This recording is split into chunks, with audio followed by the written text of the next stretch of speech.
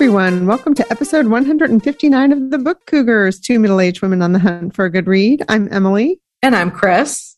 And we are not together today. Emily is in Connecticut and I'm here in Illinois. Had to make a surprise trip, or unplanned trip, I guess you should say. My mom had an injury and surgery, so I am here to help her as she heals for a couple weeks. We literally got one quick hug over the fence, handing off the baton as I arrived back in Guilford and Chris left. So through the miracle of technology, we are together but not together today. Right. Yes. So we have a couple of Patreons to thank. Thank you to Anne and Tina. Oh gosh, thank you so much for your support. It means so much to us. It really helps. It really does. So buckle up your seatbelts, y'all. We haven't been together for a few weeks. We've been places. We have a lot of books to talk about and places that we've seen. Chris, what are you currently reading? Well, I am currently reading one of my big books that I had on my big book stack of potentials, and it is Liberty's Exiles, American Loyalists in the Revolutionary World. And this is by Maya Jasanoff. This book is so fascinating. I've talked about it before. It's one that I saw when we were at Yale for the Wyndham Campbell Prize, which this book won. And it's a study of what happened to the Loyalists during the Revolutionary War, you know, the people who were loyal to the king. And I have to say, I never thought about them at all. I think in my mind, I thought about British subjects in America at this time period as being soldiers for some reason, probably because that's the story that I was taught in grade school. It's not like I read a ton of American history from this time period. What's really neat, and I'll talk about this more when I finish the book, which might be a while because I've kind of put it down since I've been focused on, you know, traveling and whatnot.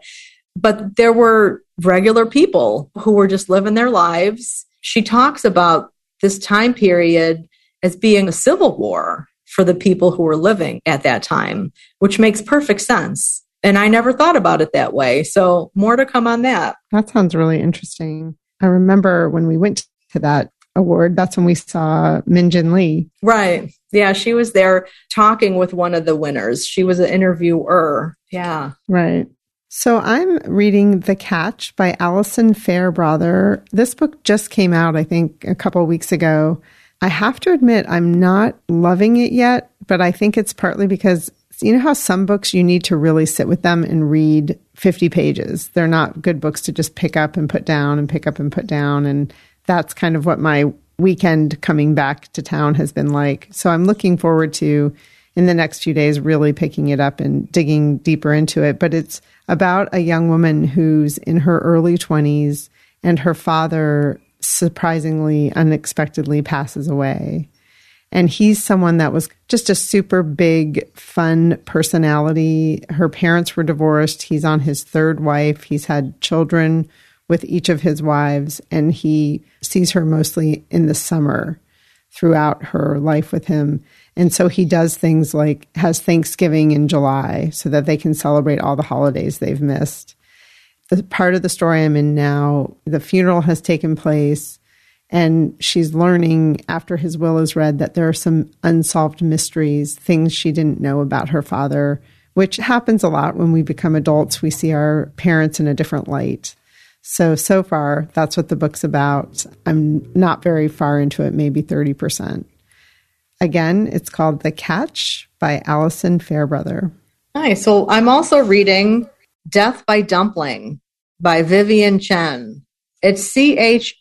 Is that how you pronounce that name? Yeah, maybe, or Chien. Okay. Yeah. Chien? Yeah. So it's a cozy mystery. This is the first in the series. It's a noodle shop mystery. The protagonist quit her job and is having a hard time finding a new one and needed to pay the bills, and finds herself working at her parents' Chinese restaurant, which she never wanted to do. And of course, they always wanted her to do, but she has to pay the bills. She has a roommate and someone dies because it's a cozy mystery. And it's the guy who is the landlord of this whole Asian shopping center. He is found murdered, they think. that there was foul play because he had a shellfish allergy. Ooh. And they were very careful about preparing his food. Like he'd get his standard order and they had separate cookware to use for his stuff. And they found shrimp in his stomach and his EpiPen was nowhere in sight. Although when Lana, the protagonist, dropped it off, delivered her food, she saw his EpiPen in his pocket. Ooh. So yes, dun, dun, dun, as John Valeri, our mystery man, would say. More to come on this. I mean, I just picked it up. I was looking for something, you know, when you're traveling and you're kind of in between doctor's appointments and everything. The Liberty's Exiles was a little bit heavy content-wise, and I wanted something fun and light. So this is Death by Dumpling, the first in a Noodle Shop mystery series by Vivian Sheen. Oh man, I want to read that next. I mean, a Noodle Shop mystery? Come on. That's just so right up my alley. Well, and this is one that's caught my eye several times. And I thought, okay, yeah, because I went to the local Barnes & Noble and was just browsing for something. And when I saw this, I was like, okay, yeah, it's time for this. It also has a great cover that's going to want to make you eat some noodles and dumplings. Oh, yeah. All of the covers on the series are pretty cool. And this one, at least, is set in Cleveland, Ohio. For all you folks in Ohio who like to read something set in your area, this might be it. I'm on page 50. I'm not sure how detailed she gets about the Cleveland area. I know she talks about the West Side. Cleveland's actually a super cool city on the water. Mm-hmm. They've done a lot of work. When I was growing up, it was the Mistake by the lake, but they've done a lot of repair to their image, and there are really fun things to do there. I know I was at an amusement park that's on the shore of Ohio. Cedar Point. Yeah, I've been there, and I know, I rode it was the world's tallest wooden roller coaster at the time or something like that. And I rode that and I only needed to do that once.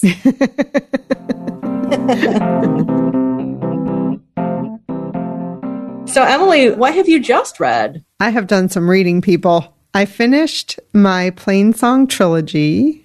On episode 157, I talked about Plainsong. I have finished Eventide and Benediction. These are by Kent Harif. The trilogy or series is my big book summer challenge. I have a buddy read on Goodreads. I'd love for any or all of you to pipe in on that, whether you read one book or all three or have read them in the past. Would love to hear what you think of them. I will say Plainsong, definitely my number one favorite of the three. What made me sad as the series progressed is the characters that I loved in Plainsong dwindled as the series went on. They made a bigger appearance in the second book and not much of an appearance at all in the third book, which didn't mean that the books weren't still good. It's just hard to say goodbye to characters you love. Sure. Yeah. In Eventide, the character Victoria is now off to college. The McFerrin brothers are missing her and they have to learn how to live without her. It's one of those things where their house became vibrant and rich and alive, and then off she went to college, which she needed to do with her little daughter. And she does come back and make some appearances and even brings a boyfriend along. And there are some great fun scenes on the farm with her and her kind of city boyfriend. And one of the McFerrin brothers unexpectedly finds a little love, which is fun and goes to show that that can happen at any age. New characters are introduced, including a couple that has a lot of trouble caring for their children and involves some child abuse. So trigger warning on that. That was really hard to read. Again, Kent Harif's writing is beautiful. It all still takes place in Holt, Colorado. I would say Eventide really talks a lot about the fragility of the human spirit, both from the point of view of kids that are traumatized and then also aging in a small town and what your life can bring. And then the third book is Benediction, very different, still in Holt, Colorado, but the main character here is a character named Dad Lewis, which I thought was funny that his name was Dad, but everyone calls him Dad, and he's dying of cancer. So the story really revolves around him. He has an estranged son who is estranged because of sexual orientation. There's a scene in the book that was so devastating to me where dad finds his son as a young boy dressed in his sister's clothes, riding a horse and hugging one of his fellow boyfriends who's also dressed in a girl's dress, and they're just enjoying themselves.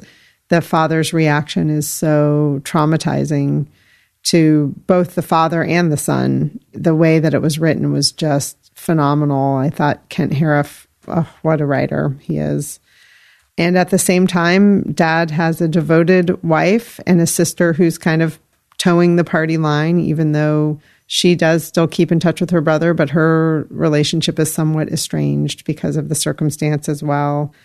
There's also a preacher who's moved to town who preaches in a different way and tries to be a little new age, and his people at his church aren't having it. And then also the relationship between his wife and his son. So there's a lot of father-son relationships in this book, and it was very different than the other two. I enjoyed it. It reminded me a little bit of Marilynne Robinson, whose books I wanted to love, you know, the Home series, just because there was a little bit more religion. I mean, even the title, right? Benediction, it has a religious overtone to it.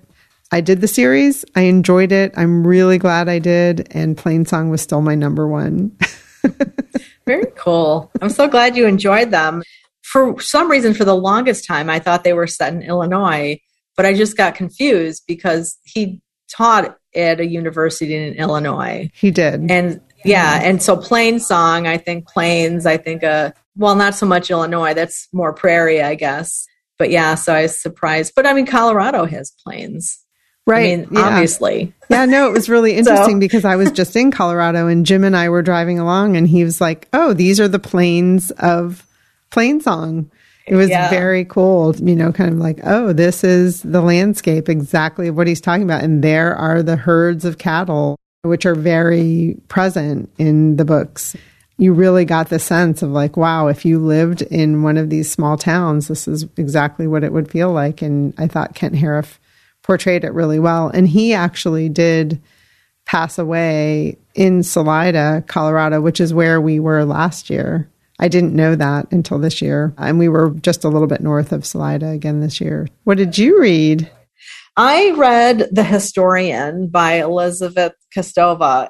This was one of my big books. If I only complete one big book, I'd be happy with this one. It was my second read of this. I read it when it first came out, and I believe it was 2005. And I remember kind of having mixed feelings about it, as I said before, because there was so much hype about it. And sometimes when there's so much hype about a book, you have these unrealistic expectations, or you just feel kind of, I know I do, I feel a little resistance. Like, I don't want to like it because it's so popular, you know, that literary snobbery that can creep into me.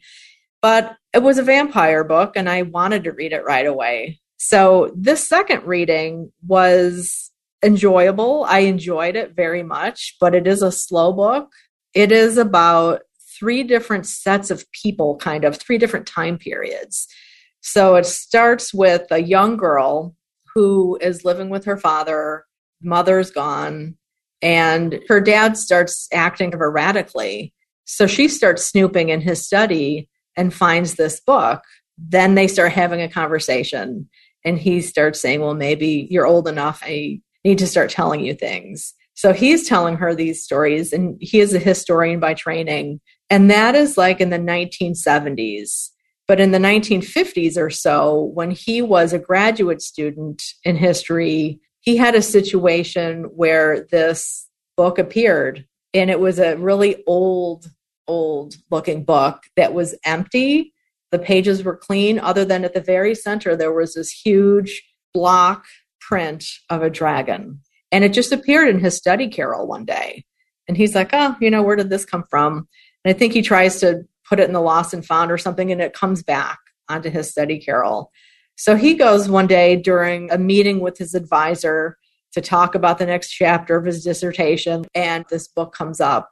His advisor takes off a copy of a very similar book with the same wood carving prints and talks about his research that he did in the 1930s about this mysterious book that also appeared in his life. They're in Oxford, England, And Rossi is the professor's name, the older advisor's name. And the research he did, he went to Eastern Europe to try and track things down. I can't say too much more because I don't want to give any spoilers about how all of these characters entwine. But the big thing is it's the hunt for Dracula, who they believe is still alive.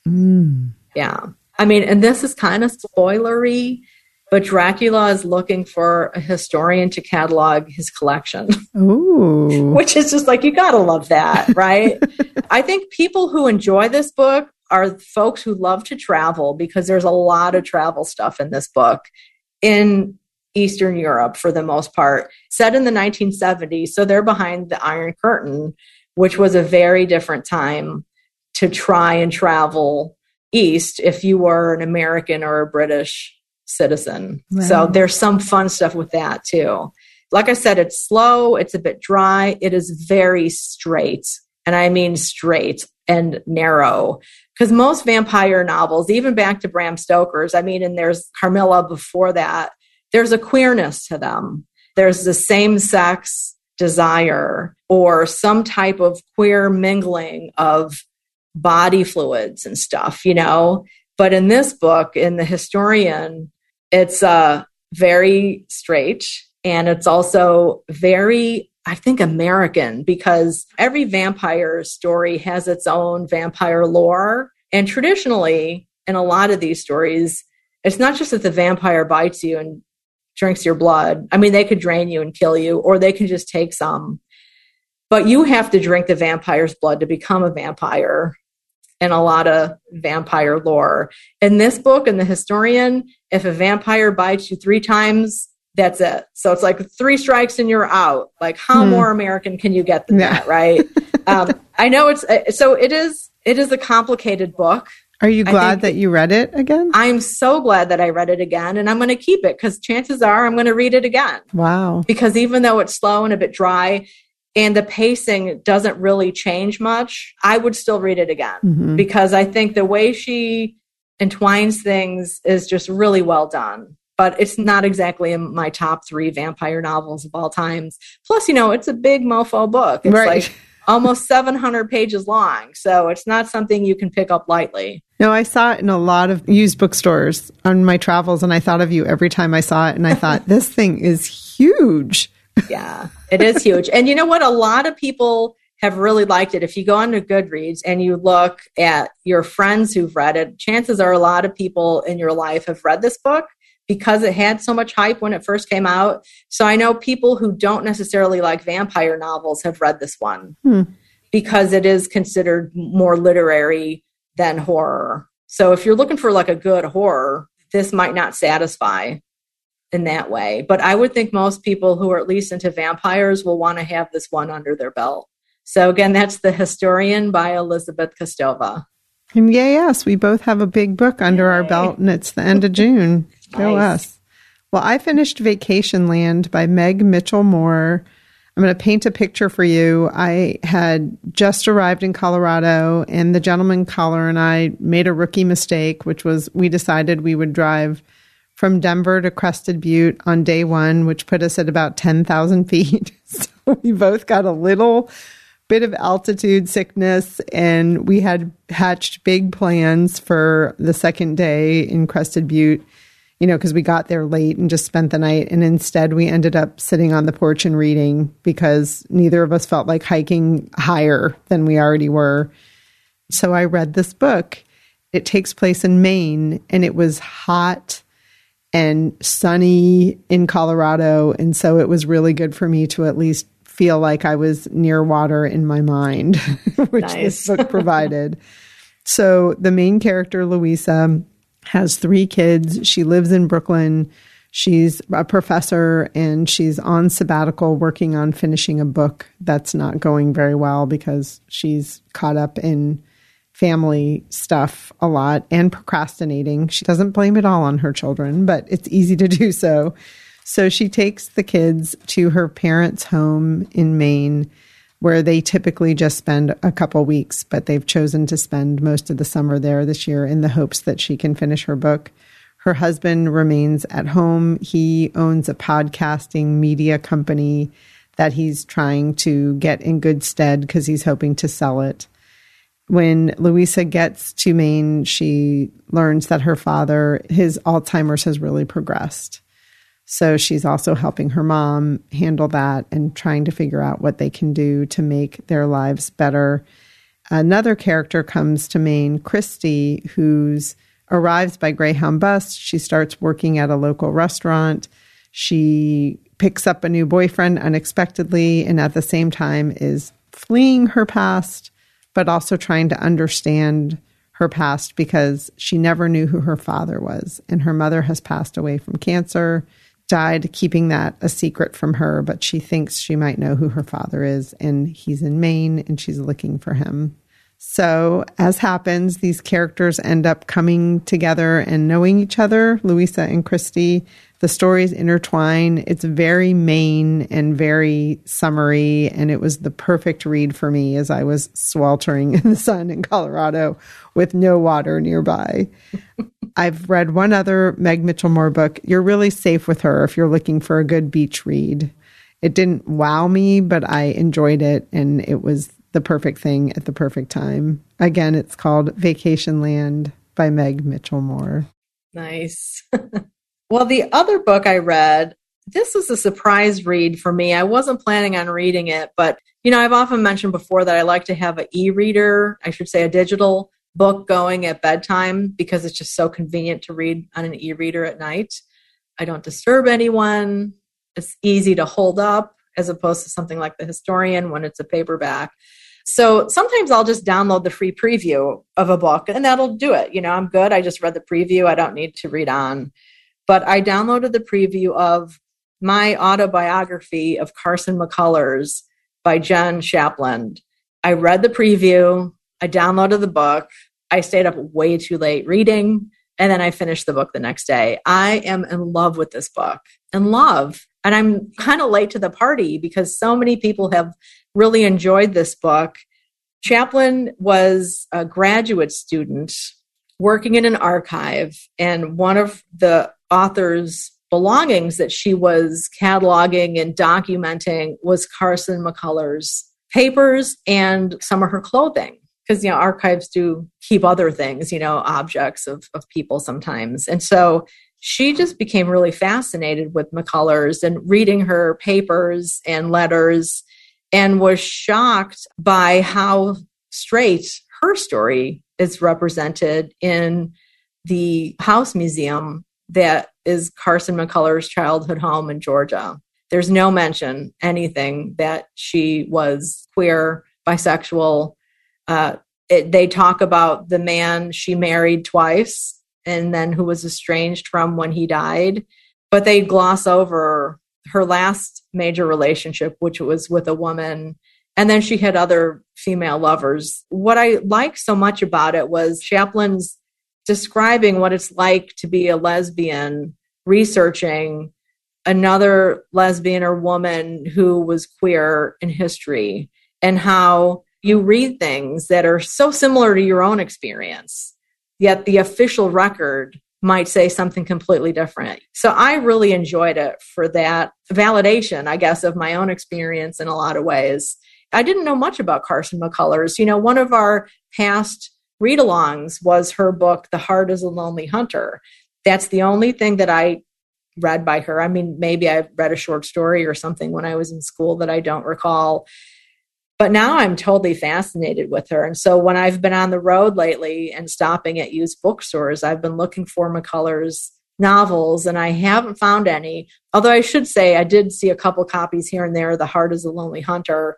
And that's probably because it was an Oprah pick many years ago. So there's still some of those floating around. Like I said, I read the digital copy of my autobiography of Carson McCullers. And, when it came out, people said to me, Chris, you got to read this. You're going to love it. And again, you know how I get so resistant. I'm stubborn, I guess, that way. Do you remember when we had Russell on? Because that was one of his top 10 reads of, right. What, I don't know now, 21? I don't know. 21 20 probably. Yeah. Well, yeah, I think it came out in 20. Yeah, I think it was in 20. And he was like, Chris, go get yourself a copy. You have to have a copy of this. So he has been redeemed. Oh my God. Sorry, Russell, that I didn't take your advice immediately.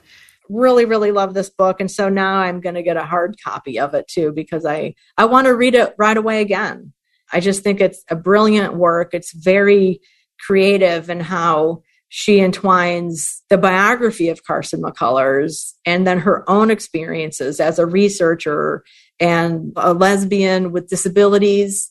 McCullers also had disabilities, so there's that connection that they had, and then also theory and archival practice. So I just thought and it's a small book. I think it's just barely over 200 pages, maybe. Yeah, and it came out before you were even in library school.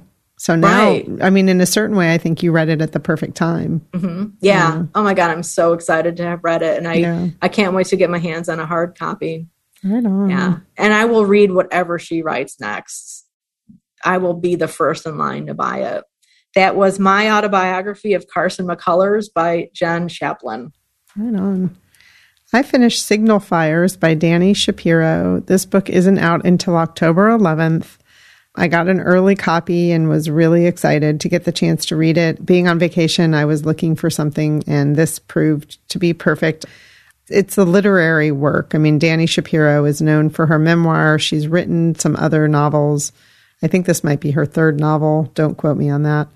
It takes place in 1985, and the opening scene is where three teenagers are driving in a car whilst drinking.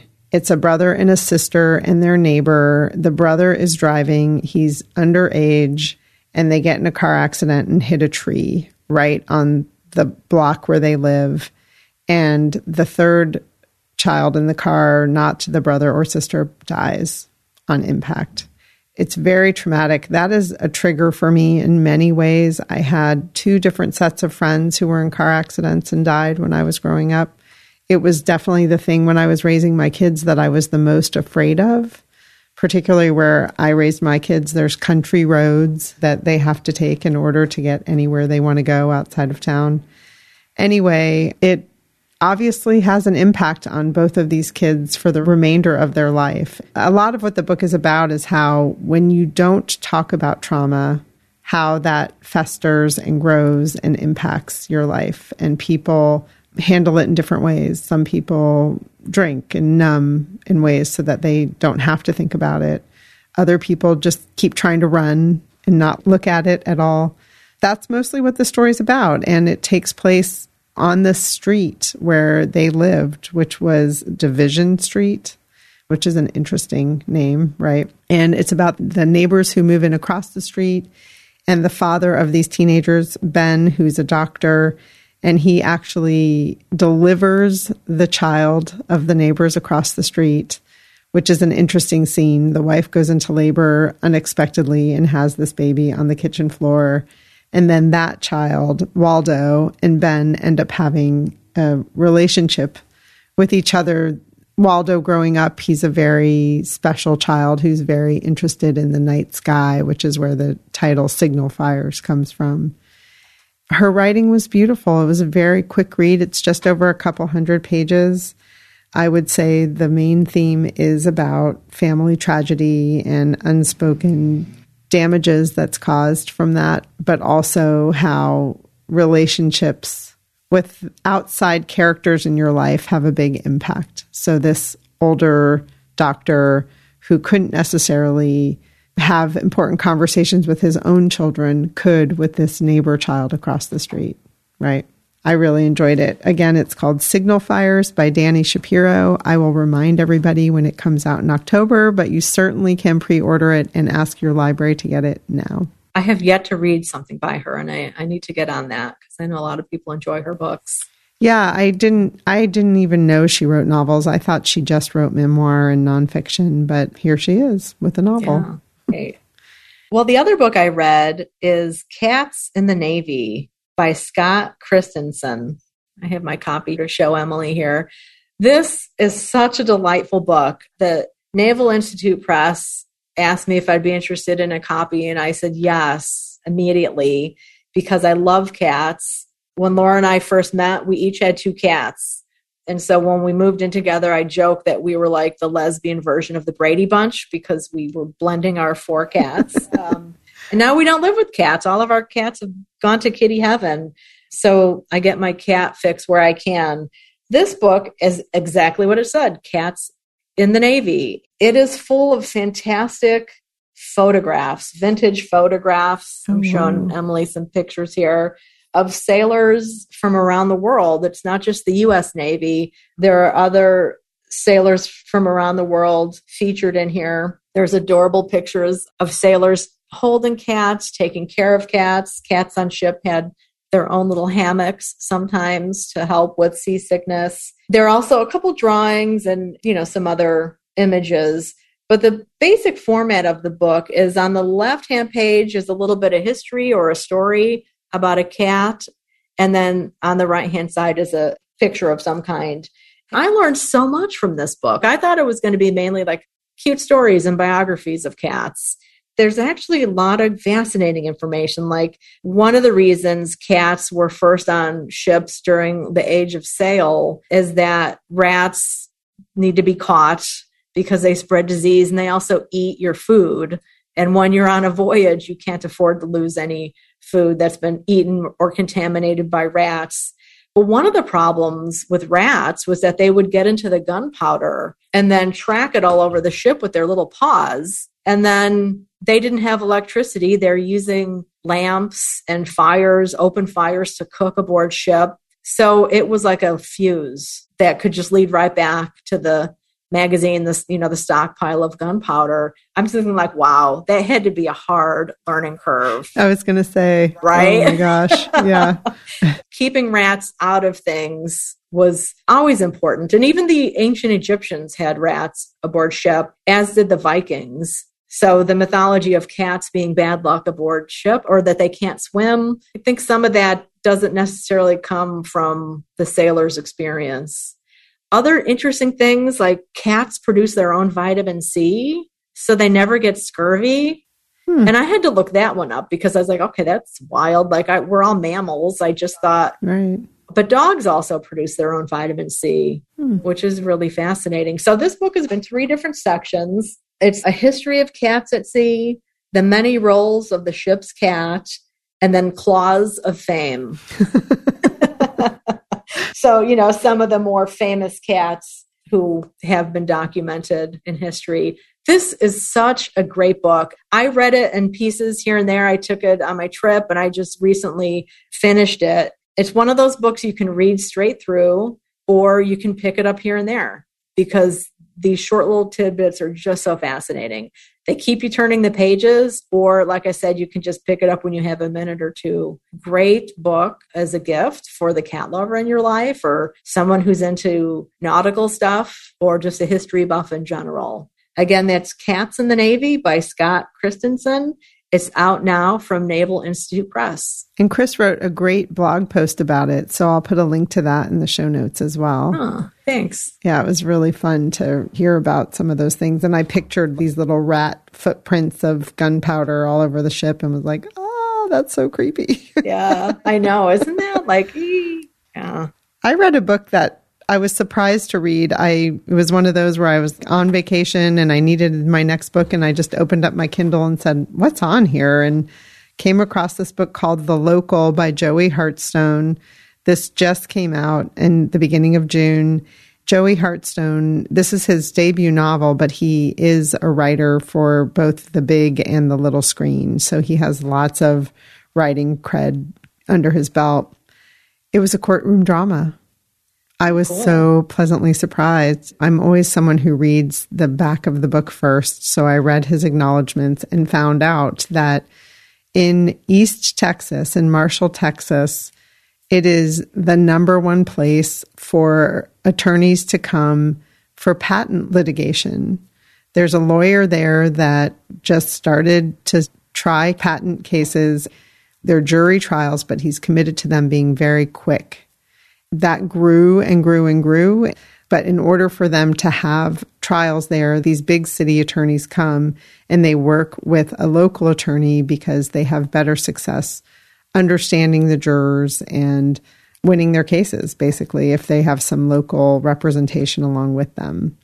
So this story revolves around James Euchre, who's one of these local patent attorneys who's very successful. he's working with a big city law firm, and they come in with a new client, Amir Zawar. His company is being patent threatened by somebody. So that's what the litigation is about. And his company is like an Uber. But his thing is, we're going to treat the drivers well, which is something typically with Uber and Lyft now. There's a lot of information that we now have that those drivers aren't always treated very well and don't make a lot of money, and they're using their own cars and wear and tear on their cars, et cetera. So his thing is, he's an immigrant. His parents were immigrants. He wants these drivers to do well. His first night there, he has had an argument with this judge who is the one that's in charge of all these patent cases. And the judge throws him in jail because he's being disrespectful. And the guy yells, "I'm going to effing kill you." Well, that night, the judge is murdered. Oopsie. So suddenly, what was a patent case, now there's a criminal investigation in a criminal case. And James Euchre has never tried a criminal case. His father was a very revered criminal attorney, so he never wanted to get into that line of work.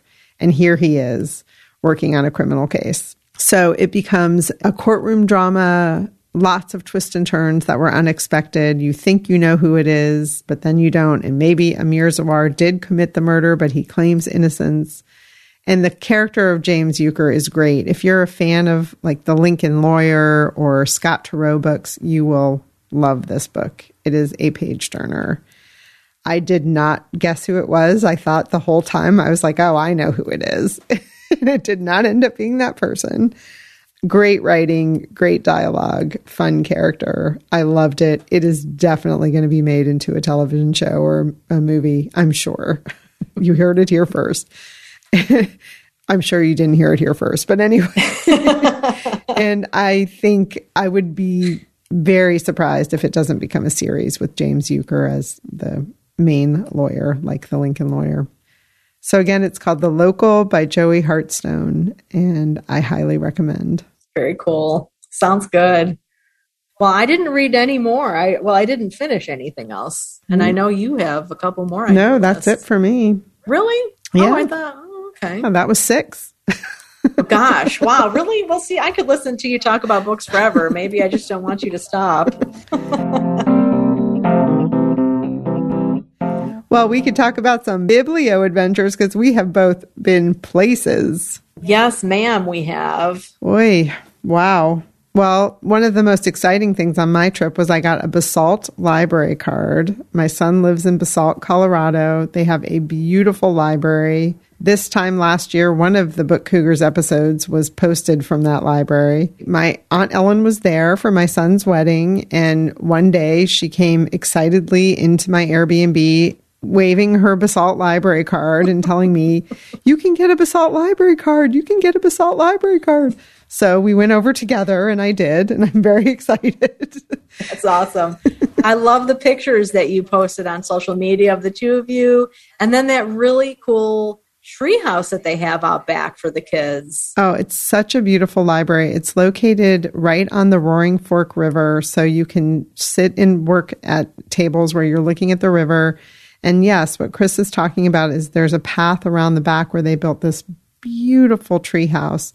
You have to climb up a significant set of stairs, but once you do, they have these little tiny Adirondack chairs, kid-size Adirondack chairs where kids can read in the treehouse. We posted pictures of it on social media. So if you didn't get a chance and you're on social media, try to look for those pictures. Very sweet. The gentleman caller even makes an appearance in one of them, as does Aunt Ellen.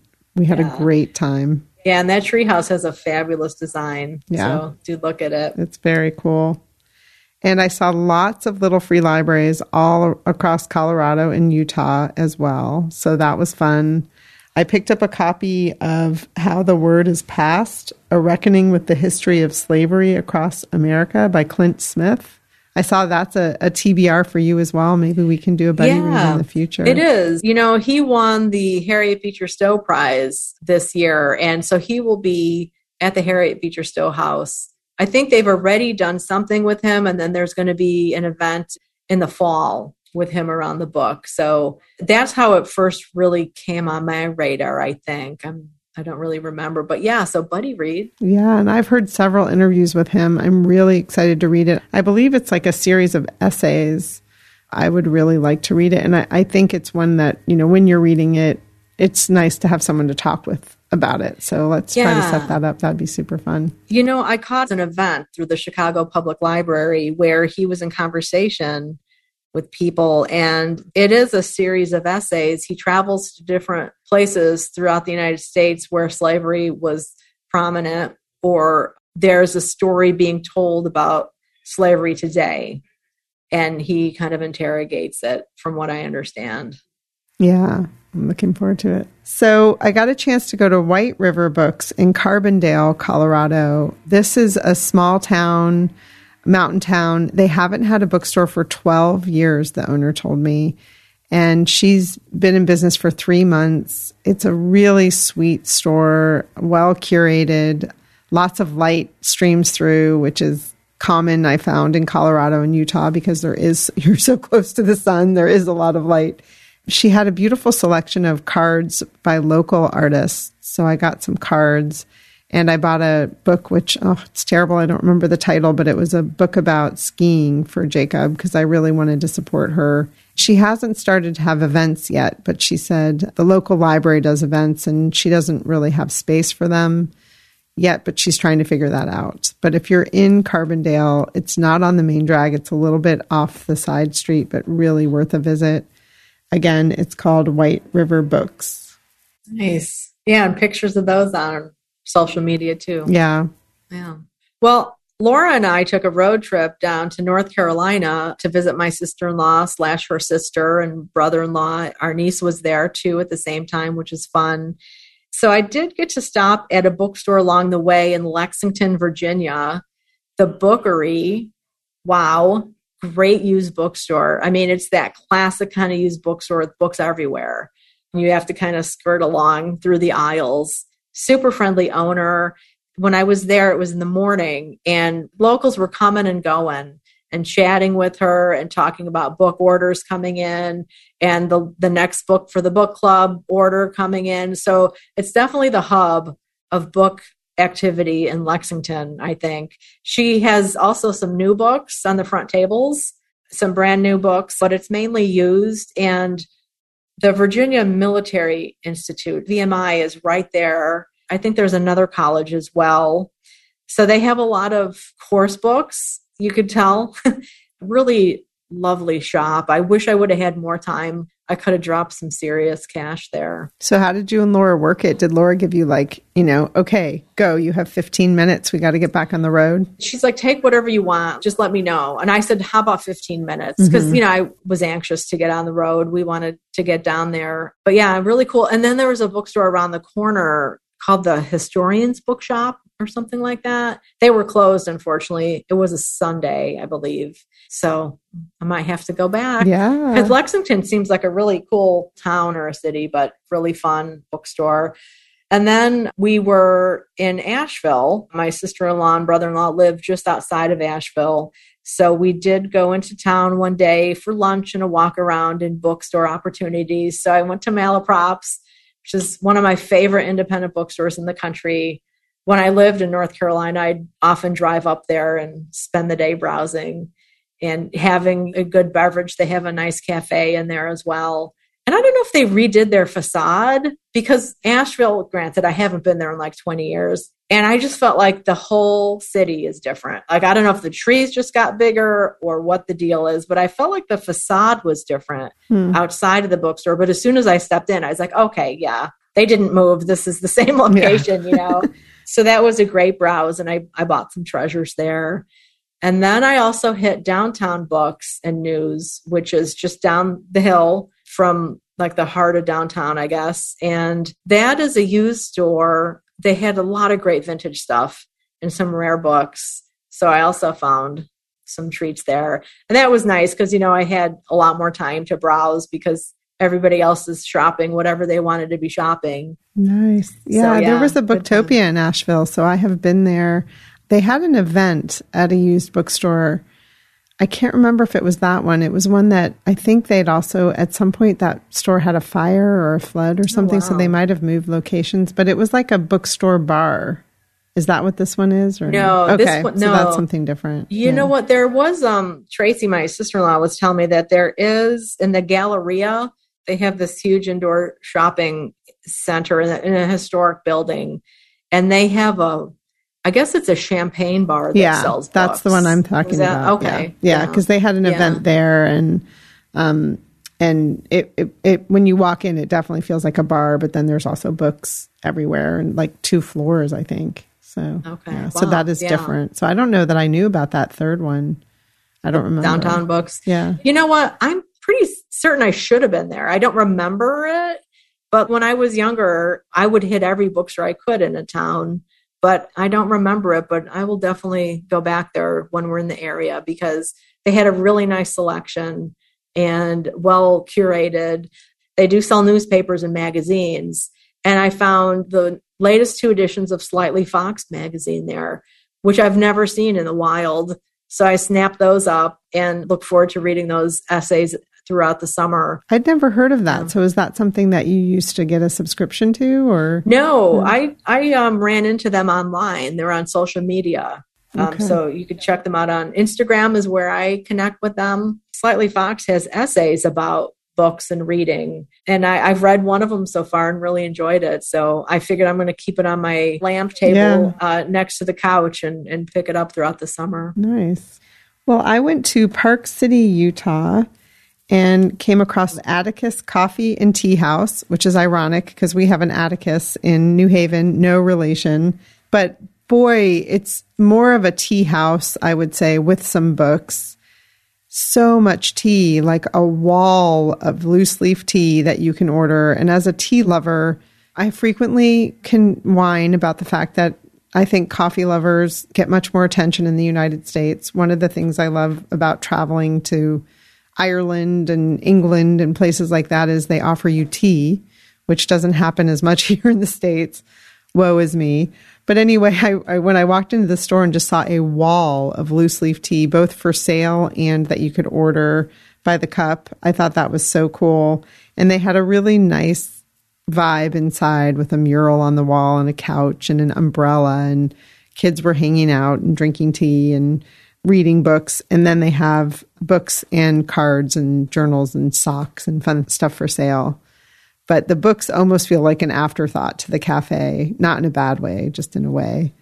And then around the corner is a bookstore called Dolly's Bookstore, a new bookstore, and beautiful, just tons of windows, light streaming in, lots of cards, a great selection of new books. They had a beautiful kids section in the back with lots of puzzles and spaces for the kids to read and things like that. So I really enjoyed Park City. We had been hiking that day at a very high altitude, so I was thrilled to be back on street level, which is still high, but doing a little bit of book shopping. It was really fun.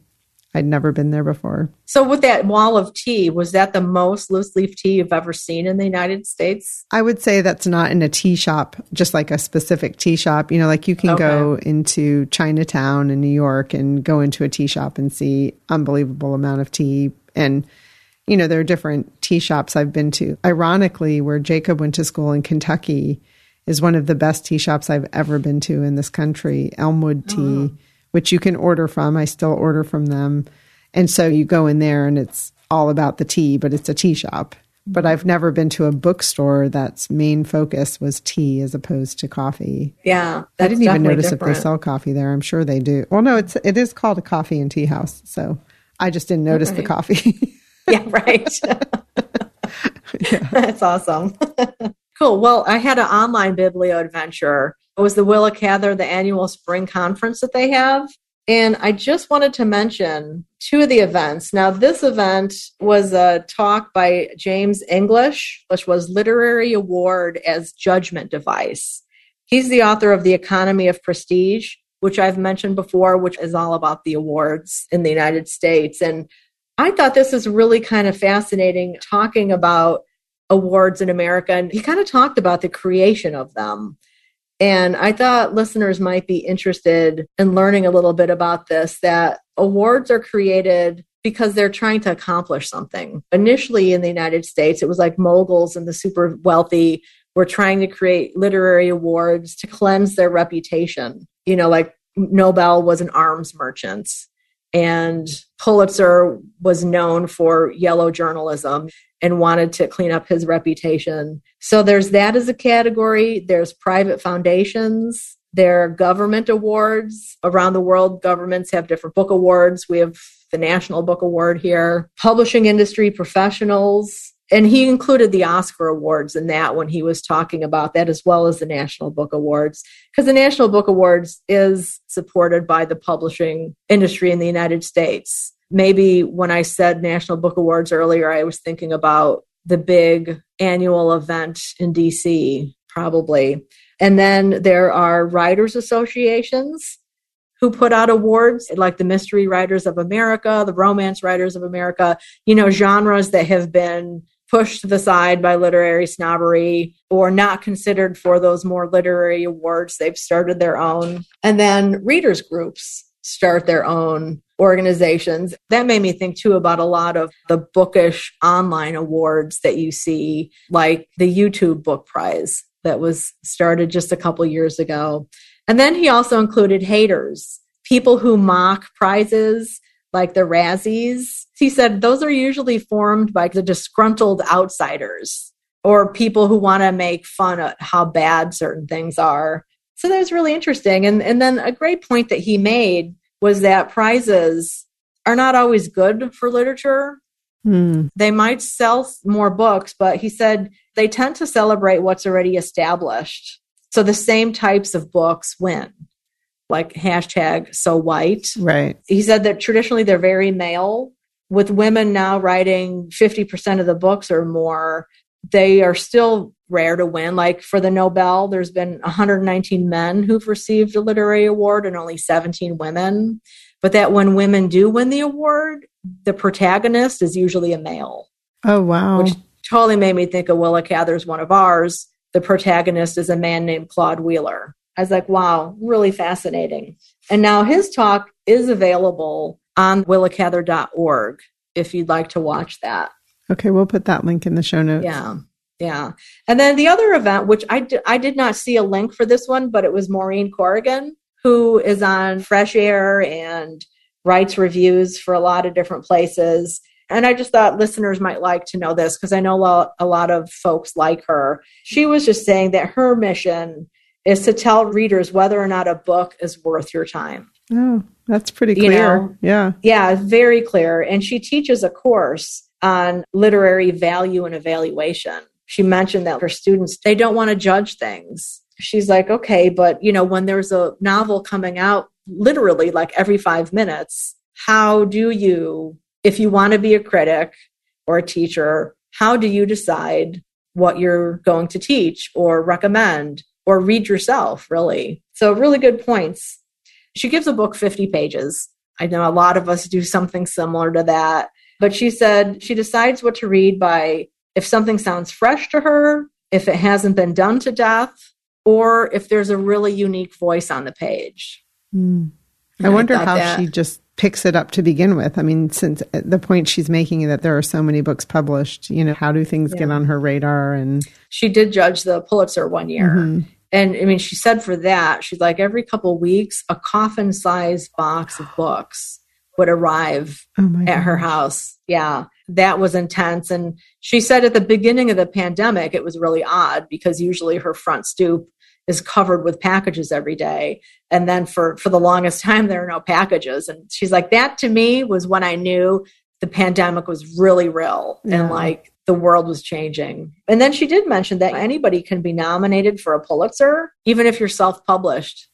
You can nominate your book. So she said, when you see people say, my book was nominated for a Pulitzer, it really doesn't have the same weight as saying like, that you were a finalist for the National Book Award or something like that, or on the short list of an award. So really fascinating conversation. I thought it was really good to see her speak. I'd never seen her speak before. I love her voice. Yeah. And she can be snarky. Like she doesn't sugarcoat things. And I appreciate that. Mm-hmm. So, she decides what she wants to talk about on her Fresh Air segment, or what she wants to write a review about.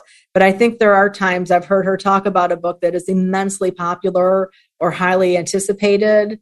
And on some of those, I've heard her say, don't waste your time. Yeah. And I was just like, damn. Yeah. So I was just listening to a woman who started a newsletter about restaurants in New York, and she's made it very clear, like, she's not a critic, that there are restaurant critics. So if she eats somewhere and she doesn't like it, she's just not going to talk about it. I feel that way sometimes. I know so many authors, and I know how much work it takes for them to put a book out, that I feel like, ooh, do you really want to be snarky and mean about their writing, or maybe just don't talk about it? But she's a critic, and so that is her job. It's a little different. Yeah. And so to, especially to address some of those big books that are getting a lot of push. I mean, it's hard. I'm an ambivalent reviewer. I mean, I tend to only review books that I've read fully. Mm-hmm. And usually it's rare that I'll read a book that I don't like all the way. Right. But I have done what they call, like rage reading, like where it's just like, oh, you bastard, like, how dare you? And that's usually more with like some opinionated nonfiction book that is probably designed to have readers react in that way, unless you are completely of that ilk or something. Right. Yeah. Well, I went to Pioneer Book in Provo, Utah. And this was the beginning of the mad dash that the Gentleman Caller's son, Liam, took me on through Utah, used bookstores specifically. And when I went on this vacation, I had just listened to an interview with Kent Harif, who has passed away, but there is an interview with him with Vic McCunis on the Book Nook.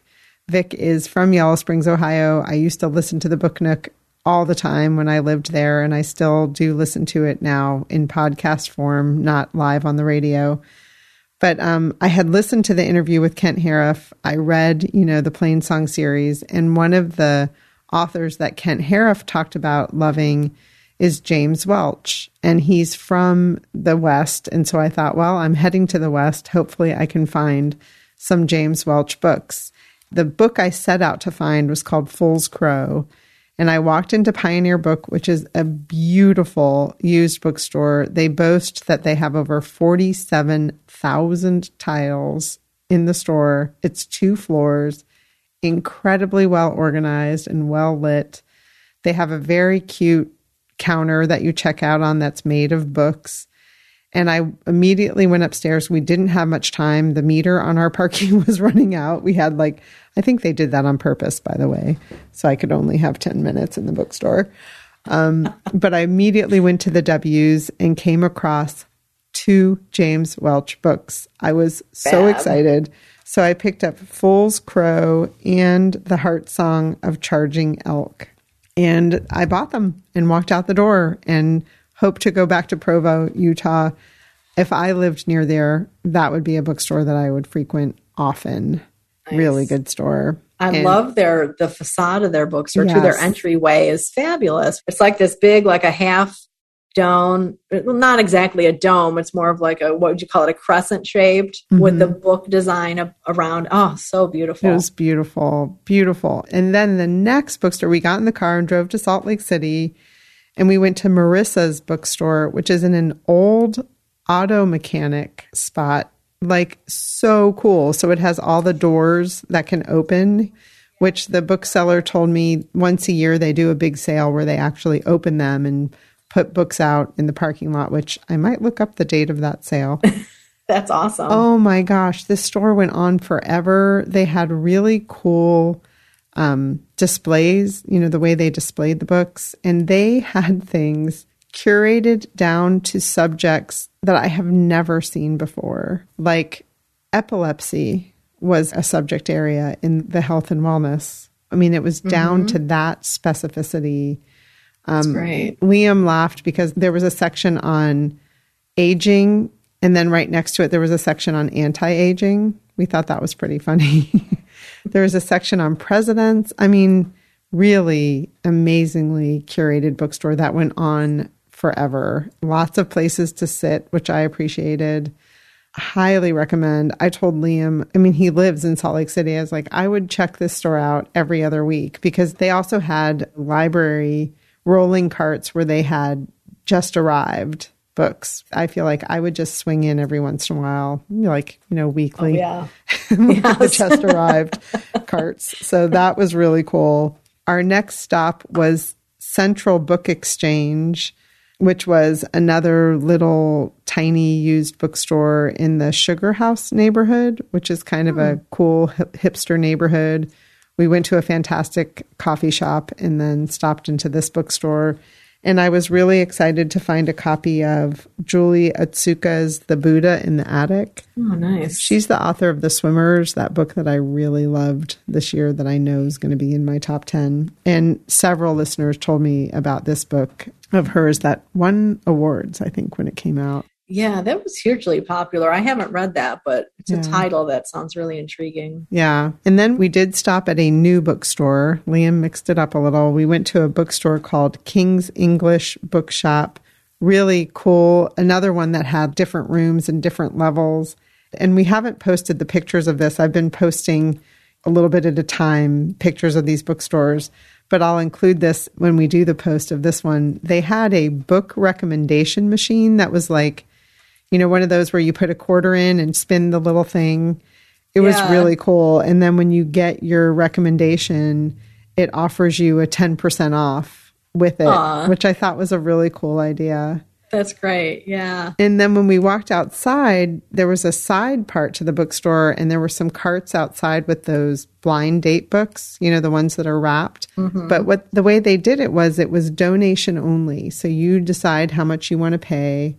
And then the money was going to a 501c that they started where they're raising funds to start a bookmobile that they're going to take around the city to neighborhoods with kids that don't have great access to books. Fantastic. I thought that was super cool. Totally. Yeah. Yeah. Nice. And then, as if we weren't exhausted enough, this all happened in one day, everybody. We went to Ken Sanders bookstore. Actually, the official name is Ken Sanders Rare Books. So, Chris, I don't know if you've ever heard of him, but he is an American antiquarian bookseller who is also well known for pursuing John Charles Gilkey, who was famous for stealing books. And a book was written about him called The Man Who Loved Books Too Much. Oh, yeah. I've heard about that book. Okay. Yeah. Sanders didn't write that book, but he was one of the people that the author really referred to get information about him. And the bookstore was insanely huge, super tall, shelves, pretty well organized. And they, unfortunately, are being forced to move. They've been in this location forever, but you can see the development happening all around them. But they have found a new location and will be moving. I stood in the middle of that bookstore and thought, I can't even imagine the work of moving them, but thankfully that's not my job. Yes. But another really cool bookstore. And after that, we were tired, but had a great day and lots of dashing, and very thankful to Liam for setting up these stops and taking us around. And I look forward to going back because he claims there's a lot more bookstores that I didn't see. Oh, that's fantastic. So now, does Liam have a favorite bookstore in town yet, or is he still kind of... Marissa's is his favorite. Okay. Yeah. And that's the first one we hit when we got to town. And I can totally see why he loves that store. Yeah. It's just the way it's laid out is so cool. And again, the way it's curated, you can really just hone in on what you're looking for. Mm-hmm. Yeah. We had a great time. Great. I'm so glad that you guys had some quality time out there together. It was really fun. We came back with a lot of books. Our suitcases were all 50 pounds. We had 3 suitcases. They were all 50 pounds. And I carried a lot of books in my carry-on. So that's awesome. It was really funny. So for upcoming jaunts, I have one on the calendar. I have Gabrielle Zevin on July 13th. She's going to be at RJ's with her new book, Tomorrow and Tomorrow and Tomorrow, which is getting great reviews. People might recognize her name. She wrote The Storied Life of A.J. Fikry, which I loved. So I'm hoping maybe to get this read before the event. Maybe not. We'll see. Very cool. What about you? Well, I am visiting my mom in the Chicagoland area here, and I hit the Barnes & Noble. I mentioned I bought Death by Dumpling there. I also did pick up a copy of Carson McCullers' novel, The Member of the Wedding, because I thought I want to read something by her. And I wanted to get them used at a bookstore, hopefully like a vintage copy or something. But I thought I can't wait anymore. So I've only been to Barnes & Noble so far. I'm in town. I don't know if I mentioned this earlier, but my mom had an injury and surgery. So I'm in town unplanned and helping her out for a few weeks and tag teaming that with my sister. So I'm not sure how many bookstores I'll get to, but I will definitely go to the Frugal Muse, which is one of my favorite used bookstores in the western suburbs. Good. Maybe you can find a used Carson McCullers. You'll keep it's fun to have something to be hunting for. I really enjoyed that on mine. Like the James Welch, hunt was fun for me. Yeah. I think it's so much fun to do that because otherwise you just get overwhelmed. Yeah. Or then, sometimes I have found if I have, $20 in my pocket and books are $2, I spend all my money on books that maybe I don't need to get right now. But then they just, go into the donation bin at our own public library if that happens. For sure. Yeah. Yeah. I love having a mission. Yes. Yeah. So what are your upcoming reads? Well, I have a huge stack from my vacation, but I think the first one for me is going to probably be Fool's Crow by James Welch. And then also we got surprise mail from Aunt Ellen. She sent, as always, Julia, The Letters of Julia Child and Avis Devoto, edited by Joan Reardon. And I had been looking for this book. I found a digital copy. It's written, in letters, and I was not enjoying it digitally. So I'm thrilled to have a copy of this. I'm going to start that as well. Very cool. Well, I'll be jumping into my other big book, summer read that I definitely will read, and that is The Warmth of Other Suns by Isabel Wilkerson. That's the book that I chose to put up as the buddy read on our Goodreads page. So if anybody is interested, we'll be starting reading that July 1st. I'm kind of stretching it out because I really want to enjoy it. I think I made a schedule that is 4-week reading schedule for that. So we'll put the link to that in the show notes and jump in and read along. I think that's a good one. Another one like we talked about with the Clint Smith, that'll be good to have people to be talking about it and discussing with as you go. Absolutely. Yeah. And then reminder for books that are out now. These are books that we talked about on prior episodes, but they are available now. Hurricane Girl by Marcy Dermansky. I loved this book. She's also on book tour, so check out her website. Blood Orange Night, My Journey to the Edge of Madness by Melissa Bond. That's a memoir. And The Lies I Tell by Julie Clark. That one is out now as well. That was a page turner. Look those up. All right, everyone. We hope that you're out there enjoying warmer weather if you live in such a climate. If you're enjoying winter, yay for you. That's our favorite season, and we wish we were there. Yeah, for sure. All right, everybody. Happy reading. Thanks for listening to The Book Cougars with Chris Wallach and Emily Fine. We'll be back again in 2 weeks with another episode. Until then, come chat with us on social media. If you'd like to become a Patreon supporter, we would love to have you join our community. All of the books that we talked about in this episode are listed in the show notes, which you can find at bookcougars.com. Each book will link to our bookshop.org page, where your purchase will help support not only the Book Cougars, but also independent bookstores everywhere. And if you're an audiobook listener, we do have a special offer from Libro.fm. You can find all of this information on our website. Again, that's bookcougars.com. Thanks, everybody. This episode is edited by Pat Keogh Sound Design.